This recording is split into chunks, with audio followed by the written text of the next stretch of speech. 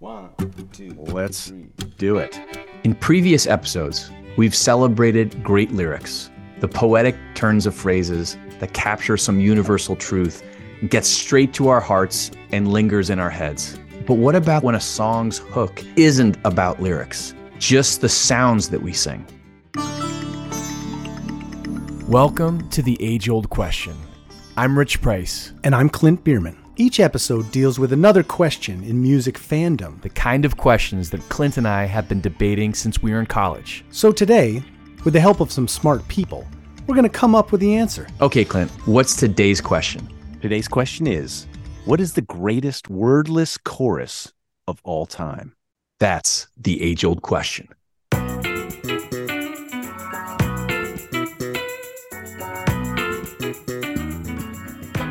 All right, we're back for another episode, and I'm excited about this one because you brought this idea up, and once I started thinking about it, I'm like, ooh, that's a good one. Ooh, that's a good one. Why don't you start us off? I would love to. It's such a funny topic because how can you have a song without the words, right? The whole reason this came about was I was listening to XM and heard a Nirvana song. And I was like, oh my goodness, that's so interesting. He just sings, yeah.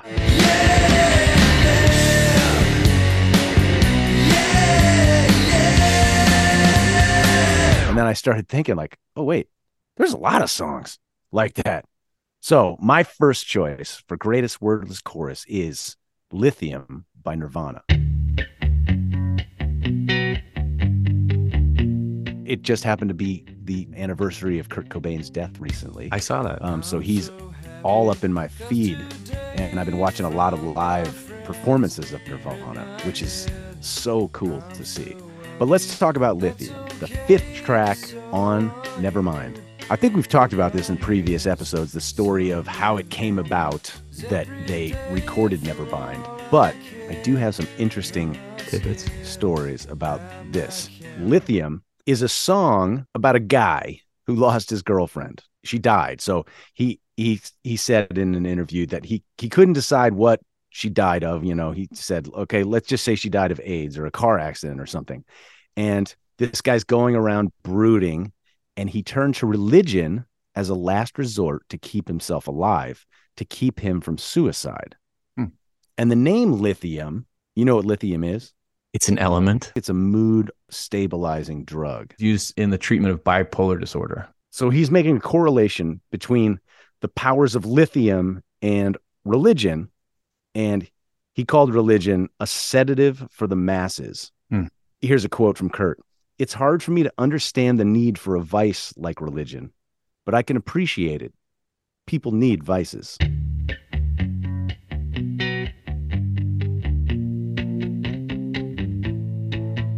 The song was first recorded in April of 1990 at producer Butch Vig's studio in Wisconsin for their second album. And Kurt got so angry with their former drummer, Chad Channing. So he was the drummer before Dave Grohl. And they were there in Wisconsin and they're recording the song. And the guy is just not doing the drum part right. And Butch Vig said, we tried in vain to track one afternoon and it just didn't feel right. And that's when Kurt went crazy after the third or fourth take. And he said, it just came out of the blue. And I've never seen so much rage and frustration coming out of someone. You could literally almost see Kurt's vocal cords coming out of his throat. He was screaming so hard. Then he smashed his left-handed guitar, which ended the session for the day. Wow. Smashed his guitar because he was so full of rage. I mean, that is a studio incident. I would call that a studio incident.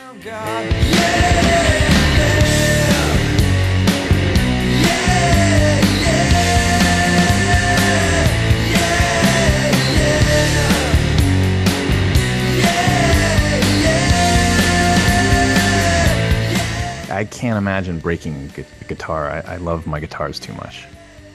So much. I have never understood that. I mean, I have one guitar. If I break my guitar, I don't have another guitar. So I think when Pete Townsend used to smash his guitar, he had a roadie, or maybe he did it himself, who would put it back together. Same guitar. Same guitar. So he would smash the same guitar over and over. How pissed are you? When you're that roadie, you got to spend all the next day putting this thing back together. Yeah. It's such a funny world. I guess it's important to say that, yeah, it technically is a word. Technically. It's not a phrase. It's not a lyrical phrase. And it's also like drawn out over so many melodic syllables. He's using that word more as like a sound.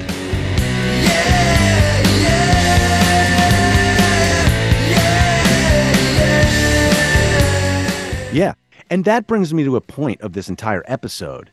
Is it that the artist didn't want to write lyrics, that they couldn't find lyrics for this section? It's such an interesting thing. I've never written a song with a wordless chorus, and I feel like it's a cop-out for myself. All right, what do you got, Rich? Well, we've talked about the song Hey Jude a few times on this podcast, right? But of course, the na na na section is one of the great wordless hooks ever recorded. And in the title of this episode, we're talking about choruses, but we're really talking about hooks. And the outro to Hey Jude is a hook that may be as good as any in popular music.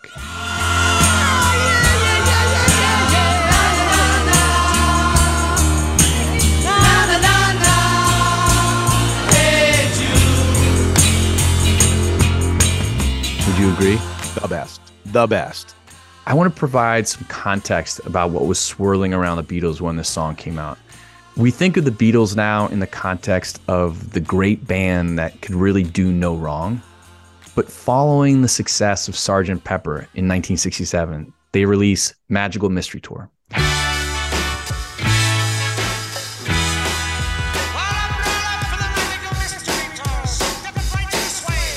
And it was largely panned by the critics. In fact, the accompanying film didn't even get released in the US at the time. The follow-up single, Lady Madonna, failed to make it to #1 in the US. It peaked at #4. That sounds pretty good, but it was the first Beatles single not to top the charts since Eleanor Rigby in 1966.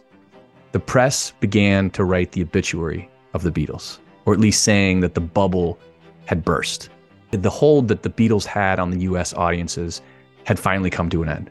So it's in that context that the Beatles go back into the studio to track a new song by Paul. What song? Carol Sunshine.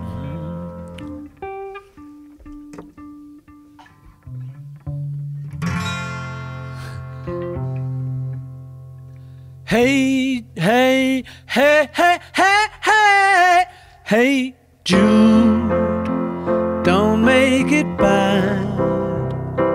Take a sad song and make it better. Remember to let her into your heart. Then you can start to make it better. Hey Jude. Now, we've also talked about the genesis of the song. It was written by Paul as he was driving to visit Cynthia Lennon, John's wife at the time, and their son, Julian. John was leaving Cynthia because he had met and fallen in love with Yoko, and Uncle Paul was going to console him. And the lyrics began as he was driving as Hey Jules for Julian. Ultimately changed to Hey Jude. They recorded the song at Trident Studios, not Abbey Road. Right. The first one that they'd ever recorded on an 8-track console. When they'd finished, the song was 7 minutes and 14 seconds long. Compare it to 3 years earlier, the average length of a song on the album Help was 2 minutes, 30 seconds. By the way, the longest song on the album Help was Ticket to Ride, and that was 3 minutes and 10 seconds. Wow. So Hey Jude was also the band's first release on the new label Apple, and this was in August 1968. And it reached #1, and it stayed there for 9 weeks. It was the longest #1 hit song, 7 minutes and 14 seconds, that had ever been released. And it put to bed the questions about whether the Beatles still had a grip on the charts. The next single was Get Back, and that reached #1 too. But let's talk about the outro. It's a total of 18 4-measure refrains with Paul on the piano, John on acoustic guitar, George on electric guitar, and Ringo on drums and tambourine. Starting from the 4th refrain, a 36-piece orchestra plays a simple score as the backdrop.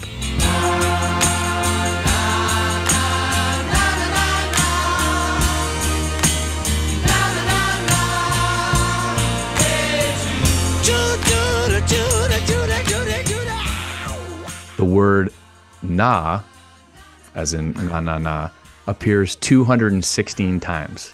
Wow. I didn't count this personally. I Googled it. That outro has to be considered one of the great wordless hooks of all time. We've both seen Paul, and when he plays this, something magical happens in the crowd. It becomes like a family reunion or something. It becomes like this community feeling between everyone in the crowd.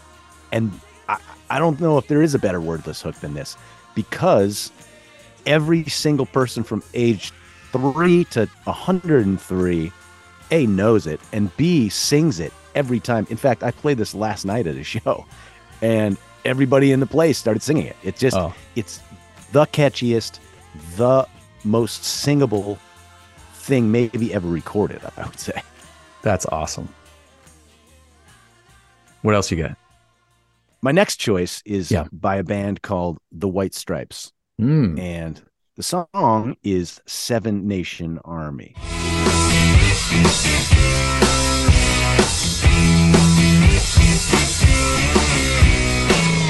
The White Stripes are made up of guitarist Jack White and drummer and ex-wife Meg White, and just a duo. I mean, that's another episode.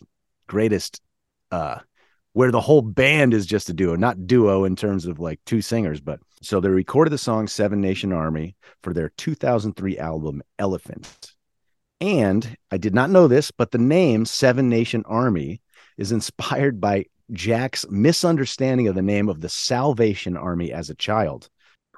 He thought Salvation Army, he thought it was Seven Nation Army. It was originally just a placeholder title, but it stuck. He devised a storyline in which a protagonist discovers that his friends are talking about him behind his back. So the song's basically about gossip.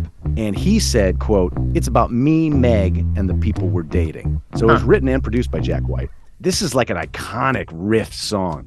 His whole point of writing this song was to write a song without a chorus. So you're a songwriter, you have an inspiration for a song, right? Like I always have these little things that I try to accomplish for myself. It's like, let's write a 2-chord song, or let's write a song with only minor chords. So this was his attempt to write a song without a chorus. It ended up being a massive, massive hit. It's really fun to play for how simple it is. And I think that's the beauty of this song, is just its simplicity. And it's like one riff, the whole song. Just sit down and say, I'm going to write a song without a chorus. Right? What's the point? It's so, don't bore us. Get to the chorus. Right. But there is no chorus. There is a hook.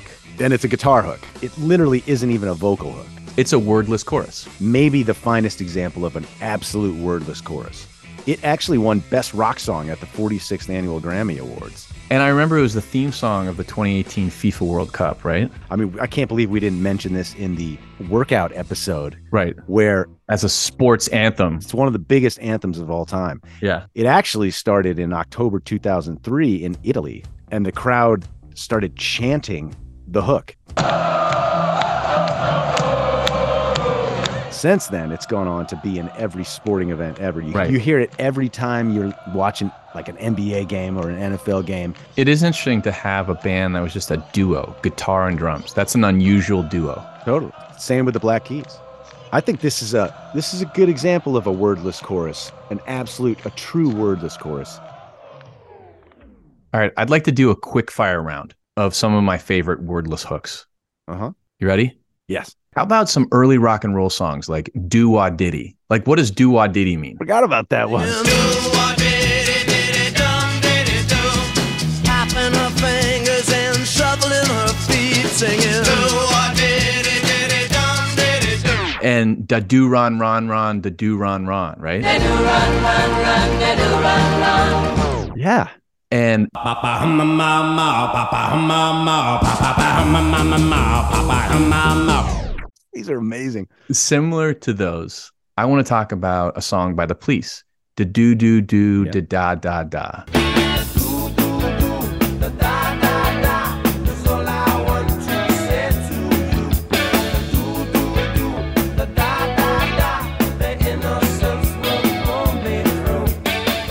the second single off the band's album Zenyatta Mandata, and released in November 1980. The song was partly inspired by the tracks we just mentioned. Sting said, "I was trying to make an intellectual point about how the simple can be so powerful, but also that words can be meaningless, but still very dangerous." He said, "I was trying to say something which was really quite difficult, that people like politicians, like myself even, use words to manipulate, and that you should be very careful."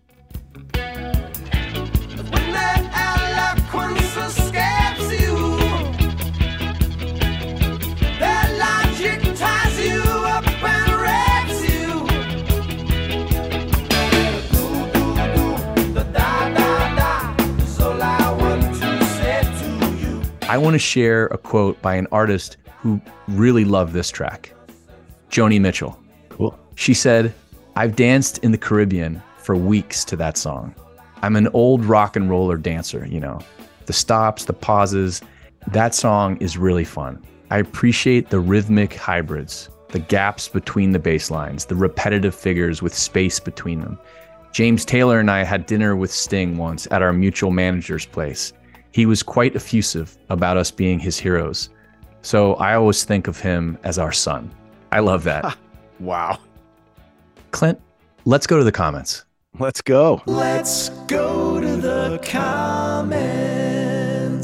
I just got back from tour with The Sweet Remains, and I had the opportunity, I haven't even told you this, I had the opportunity to meet some amazing listeners of the show. Nice. First, Marty and his wife Sue came to the shows in Bend and Portland, Oregon, and they introduced themselves and they said they've been avid listeners to the show. It was Marty, in fact, who inspired the episode on whether music was better back in the day, our most recent episode. Nice. They came from British Columbia for these shows. Wow. He just shared a comment on Facebook. He said, "Sue and I followed The Sweet Remains from Bend to Portland earlier this week. What a blast. Wow. I have one more question that has been of burning interest since I read Star Making Machinery and How Music Got Free. The economics of being a professional musician have changed so dramatically since the 1960s. Rich and Clint are well situated to take on this issue. How does music pay now that it's free?" Well, Marty, here's the answer to that. It doesn't. It's You're really right. true. That is an amazing question. I think that is definitely an episode. I think that's an episode. How does music pay now that it's free? I love the way he phrased it too. It's different for me. It's different for you, but it's different for Neil Young. It's different Yes. for you too. It's different for all these people that have counted on this money. 90s country people, their royalty checks are so much smaller now than they used to be. Totally. A lot of these people probably have to get work now. So, Marty, we're going to come back to this question. Love it. Second, this was just as amazing. Lorraine and Andy came all the way from England to see our shows in San Francisco. What? It was their 60th birthday presents to each other. They are avid listeners to the age-old question. And what was really fun, Clint, is when I met Lorraine and Andy, I happened to be standing next to our friend Jeff Simons. No, mind blown. Mind blown. And so we had a really quick conversation about the Eagles, which was funny. And in a follow-up note, she wrote to me, "I liked what Jeff had to say about being passionate about music. The Eagles were not particularly well known by us, a radio hits band. But when I was touring the South Island of New Zealand, where there was no radio reception, I had to have music. Side note, I find the world is divided neatly into two types of people, those who have music playing all the time and those that don't. Their greatest hits album was on sale at the petrol station, so I got that. It became the soundtrack of our travels through New Zealand. I cannot hear Take It Easy without seeing the Pacific Coast Highway along the coast of New Zealand." Well, I'm running down the road trying to loosen my load. I got 7 women on my... She finishes, "So I guess as a musician, maybe taste is informed by other factors, but as a listener, it's formed by the heart." Take it easy, take it easy. Don't let the sound of your own wheels drive you crazy. Oh my goodness, that's so awesome. And so true. Anyway, you and I we love when we hear from listeners of the show, but to be able to meet listeners of the show in person and have them tell us that they're just loving this podcast. Yeah. It makes us feel so great and makes us want to keep doing this. Yeah, absolutely. That's incredible. Let's go to our friend Jeff Simons. Oh, yeah. I think he's going to have some thoughts on greatest wordless chorus. Love it. Hey-o, fellas. Jeff. Yeah, back in business. Back in business. So soon. We're so glad to have you back. Today we're talking about the greatest wordless hooks or choruses. And we knew you'd have something to say on this topic. All right, well, the first one that comes to mind is yours, buddy. The do-do-do-do-do-do-do-do. Oh, yeah. Definitely Queen my Bee. personal top 5. That was God. every time we played that song, I was living for the doot-doots. I couldn't wait. That's great. I would tell people about that song, like, I'd be like, the best one's Queen Bee, and they're like, which one's Queen Bee? And I'd be like, it's the doot-doot-doot-doot-doot. Like, oh, that's the best one. That's So funny. that I didn't even have that on my own list. Oh, that's because you're modest.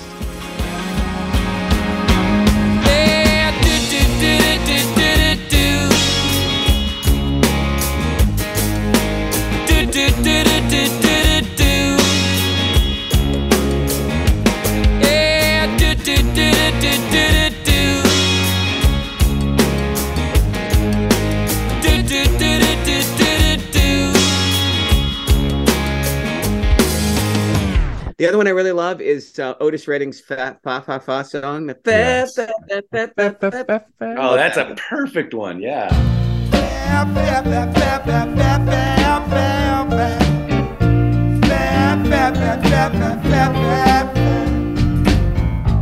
That's what we're talking about right there. Yeah, Does Ooga Chaga count at the beginning of Hooked on a Feeling? totally. Good. It comes back again. It comes back again. Totally. What's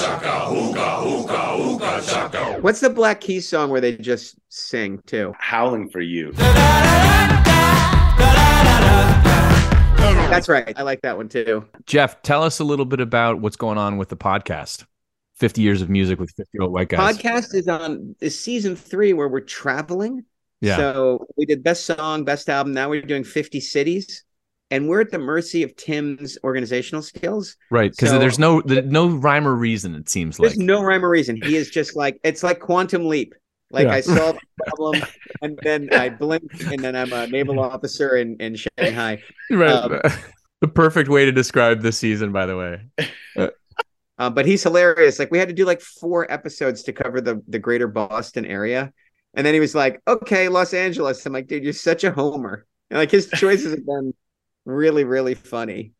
But yeah, I think we're doing Memphis tomorrow night. So that'll be great. There's a lot of There's so much there.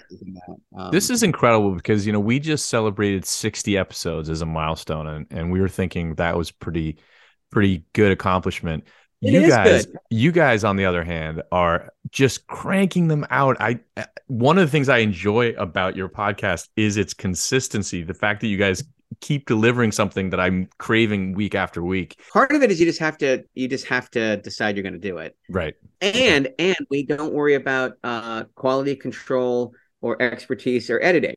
And Right, so like right. that really helps too. Some of them are, I mean, it is funny, like your show sounds so much better than ours. And it's so much more compact, but I feel like ours is like the director's cut of an actual podcast. Like if you get all like, and my favorite is like Tim, like we'll cut that out. I'm like, we're not cutting anything out. You always say we'll cut that out, and then I hear cut it out. we cut that out. Well, Jeff, it's always such a highlight of the show for us to be able to talk to you. Thank you so much. Thanks, I like Jeff. to meet you guys. Keep it going. Congratulations on episode 60 or whatever this is. I'm loving it. You guys. We're are now at building- 62. Yeah, we're This is cruising. We're cooking with gas. 62. Yeah. Come on. Phenomenal. Who knew there were 62 good questions to ask about music? I'm thrilled. Can't wait to hear what you come up with next. Thanks, buddy. Bye. All right, See bye-bye. you guys.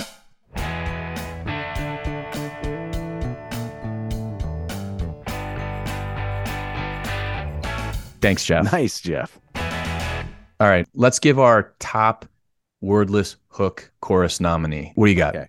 Mine is by one of your faves, I believe, Mr. Van Morrison. Hmm. And the song I'm going to talk about is Brown Eyed Girl. Now, what I will say is Brown Eyed Girl is not my favorite song. I've had to play this song so many times in my life for events, weddings or anniversary parties or whatever. I'm over this song. That doesn't mean I'm not going to play it. You want me to play it? I'll play it. But when you get to the chorus of this song, chorus/refrain, I don't know what it is, but when you get there, it is unbelievable what happens to a crowd of people. They cannot help themselves. Every single person sings this at the top of their lungs. It's absolutely fascinating. Do you remember when we used to sing sha-la-la-la-la-la-la-la-la-la-la-la-la-la-la-la-la-la-la, just like that.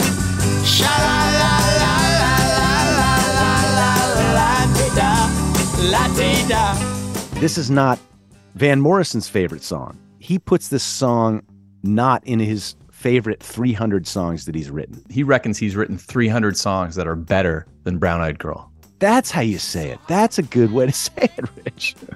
The original title of this song was Brown Skinned Girl. Ooh. And he changed it to Brown Eyed Girl when he recorded it.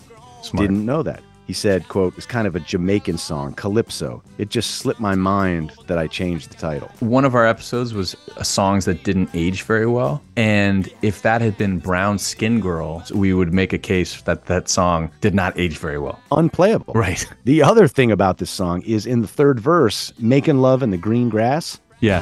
Making love in the green grass behind the stadium with you. Was in 1967. Pretty edgy. No bueno.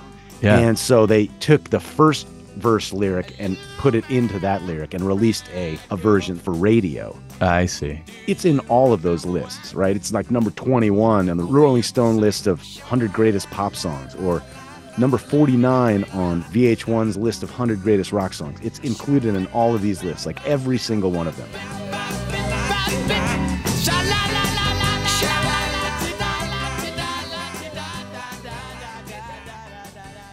All right. This is my nominee for the greatest wordless chorus. Oh, yeah. The Boxer. Yep. One of my favorite songs, and I think one of the great songs of all time. And of course, its hook, Lie, La, Lie. Lie, la, lie. Lie, la, la, la, lie, la, lie. Lie, la, lie. Lie, la, la, la, lie, la, lie, la, la, la, lie. He told Playboy magazine, this is Paul Simon, of course, told Playboy magazine in 1984 that the song was meant to be a personal allegory about facing your critics, inspired by the fact that music critics had begun to attack his reputation in the late 1960s when his songs moved into folk rock rather than pure folk music. He said, I think the song was about me. Everybody's beating me up. People realized maybe we weren't real folkies after all. In the clearing stands a boxer and a fighter by his trade, and he carries the reminders of every glove that laid him down or cut him till he cried out in his anger and his shame, I am leaving. It's a true contemporary of the first song I mentioned, recorded a few months after Hey Jude had been released. The song took over 100 hours to record, which is a long time for a song of that generation. Elements of the track were performed at multiple locations, including Columbia Studios in Nashville and St. Paul's Chapel at Columbia University in New York City. Whoa. The song has only one drum beat, and it's played during the wordless refrain. Legendary session drummer Hal Blaine. Oh, yeah. The Wrecking Crew. He played the snare drum in a hallway near the elevator in the Columbia offices. He said, when the chorus came around, the Lie, La, Lie bit, Roy, the producer engineer, had me come down on my snare drum as hard as I could. Huh. In that hallway, by the elevator shaft, it sounded like a cannon shot. Lie, la, lie. Lie, la, la, la, lie, la, la. Lie, la, lie.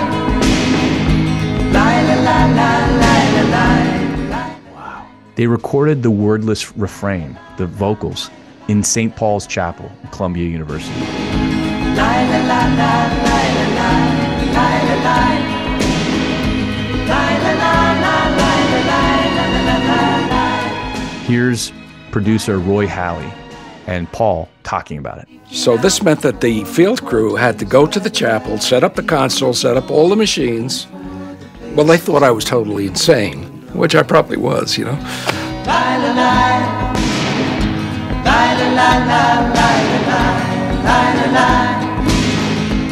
It has that wordless chorus, and I tried to make up a chorus, but I couldn't think of anything, so I just left it at the la la la, which is really, one of the best things about it, because from country to country, people sing that.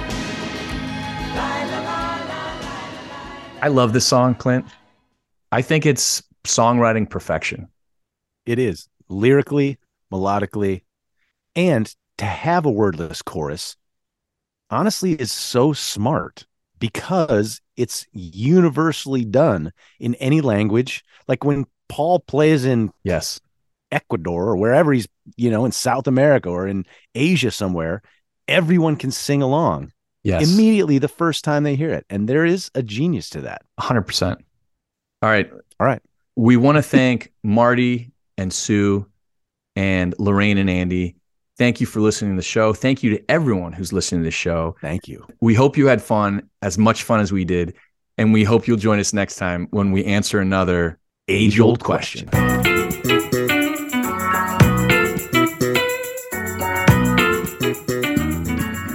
Follow us on Instagram at The Age Old Question. Facebook, The Age Old Question. We hope this conversation has sparked some ideas and thoughts of your own. Let us know in the comments. But let's be kind, people. Yeah. No hating. No hating. It's NFL draft season, and that means it's time to start thinking about fantasy football. FantasyPoints.com features industry-leading experts and prognosticators using proprietary hand-charted data to help you score more fantasy points. FantasyPoints.com is the place to go for whatever kind of fantasy football you play. Whether you play fantasy football, daily fantasy sports, or do a little bit of everything, Fantasy Points has the meticulously researched content to guide you to victory. And why wait for the fall? Fantasy Points also covers the new spring football league, the UFL. Join the guru, John Hansen, Scott Barrett, Joe Dolan, and other massive names in the fantasy football universe with an exclusive offer. Use code Pantheon for 15% off any Fantasy Points package, including the all-in package, with access to every article, tool, and data nugget that Fantasy Points has to offer. That's FantasyPoints.com and code Pantheon for 15% off at Fantasy Points. FantasyPoints.com, code Pantheon. Score more fantasy points.